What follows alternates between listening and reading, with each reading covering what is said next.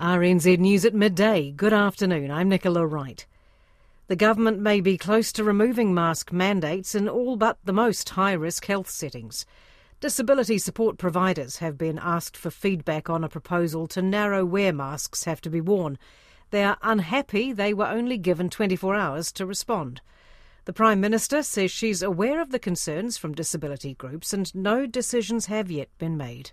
We do take into account the range of different interests in our settings. And of course, they span from everything, of course, from our disability sector to those in our education sector, business community, a range of interests.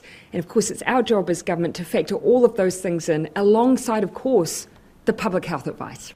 Jacinda Ardern says officials are reviewing whether all the traffic light settings are still fit for purpose. The Amalgamated Workers Union says WorkSafe's push for bosses to do more to protect construction workers is just talk, without changes to bring in a corporate manslaughter charge. WorkSafe has warned that time is running out for company owners and directors who continue to ignore their safety obligations to construction workers. The National Secretary for the Amalgamated Workers Union, Maurice Davis, says talk is cheap and he's heard it all before. I think if you want buy-in from the highest level, you've got to have corporate manslaughter to make the board and the CEO stand up and be counted if there's a problem. Maurice Davis says the current case against the former Ports of Auckland chief executive over a worker's death will be a good test of legislation. The Amalgamated Workers Union is New Zealand's biggest construction union. A Uyghur national living in New Zealand is accusing the United Nations of buckling to China's influence. In a long-awaited report out yesterday on allegations of abuse in Xinjiang province, the UN accused China of crimes against humanity. Crystal Gibbons reports. More than 1 million people are estimated to have been detained at camps in the Xinjiang region in northeast China. A Uyghur national who spoke to RNZ on the condition of anonymity says it's a clear case of genocide.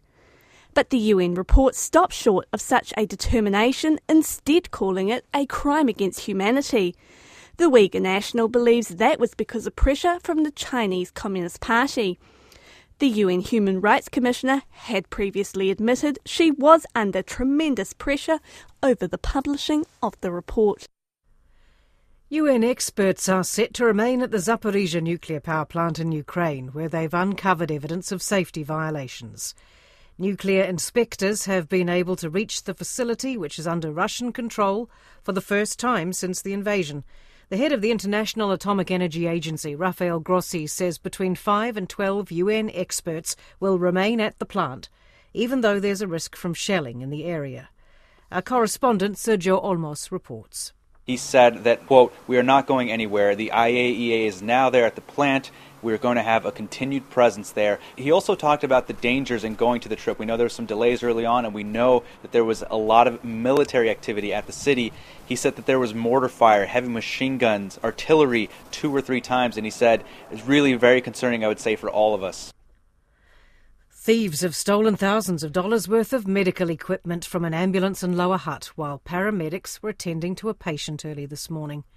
Wellington Free Ambulance is appealing to the public to help with the return of the stolen equipment, which includes a drug kit, airway kit, oxygen bag and medical airbag. Its operations manager, Eric Tibbett, says the ambulance was locked, but offenders managed to break into a storage compartment while the paramedics were on the call-out about 2 o'clock this morning. He says it'll cost about $15,000 to replace the stolen items, which are vital equipment for the emergency service. St John and Fire and Emergency say they've taken steps to ensure Omarama is getting its expected medical response. Nationally, fire and emergency staff attend only life-threatening and serious medical calls as first responders. However, in Omarama, where the nearest ambulance is more than 30 kilometres away, an enhanced first response trial means they're meant to be dispatched to less severe calls. But locals have complained it hasn't been working as expected and some people have had long waits for care. St John says it's communicated the different criteria in the community to its dispatchers, and Fire Communications Centre staff have also been briefed. It's 5 minutes past 12. US President Joe Biden will be making a rare national prime-time address on the threat to democracy as concerns over Donald Trump's influence grows. Republican Minority Leader Kevin McCarthy has been speaking in Pennsylvania in anticipation of Mr. Biden's speech. What is clear to me and clear to you is that Washington and the White House aren't listening. They just don't get it. You have never been more worried, more alarmed by the direction of our country. Yet they tell you everything is fine. You fear that America is becoming poorer, less safe, less respected, and less free by the day. Yet they tell you the border is safe and America is secure. The speeches come ahead of the midterm elections in November, which will decide who controls Congress for the next 2 years. A former Gloriavale woman has told a court she left the Christian community in 2019 because she was extremely concerned about the safety of her children. Virginia Courage is one of 6 women who have asked the employment court to rule they were employees, not volunteers, during their time at Haupiri. She told the court one of the main reasons she left with her husband and children was she believed the community was straying from the Christian faith. I had been extremely concerned for quite some years about the safety of our children at Gloriavale, as the community had developed a culture of unchristian behaviour. Virginia Courage told the court women were separated from their babies while they worked at Gloriavale. Police are looking for a man with a rose tattoo who they believe indecently assaulted a woman on a Tauranga main street. Police say the victim was walking along Devonport Road, north of 9th Avenue, about 5:30 on Saturday evening when she was grabbed. She managed to run off after the assault. Police described the man as dark-skinned, in his mid-20s, tall and of medium build, with a rose tattoo on his neck. He was wearing dark clothing, including a black cap. They describe the attack as concerning and are appealing to the public for any information. Workers at a major paper packaging manufacturer in Auckland are striking for a day in a bid to be paid more.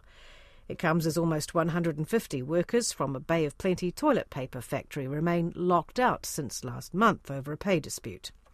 Today, up to 90 E2 members at Opal Kiwi Packaging are striking over a new collective agreement. They're also picketing today and have been on an overtime ban since the beginning of August. Workers at Opal Kiwi's plants in Hastings and Christchurch are also on overtime bans.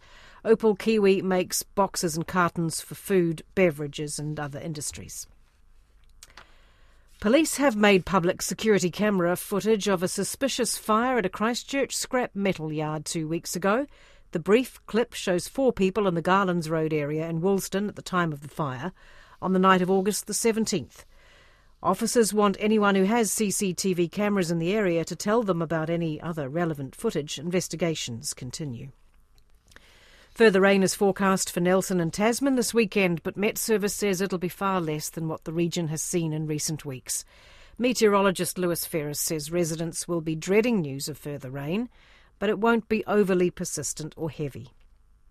Current models suggest kind of at a maximum would see around 30 millimetres accumulate on the hills east of Nelson, closer to the urban centre, potentially under 10 millimetres through the 48 hours up to the end of Saturday. So we're talking about far less amount of rain that we've seen in the past events.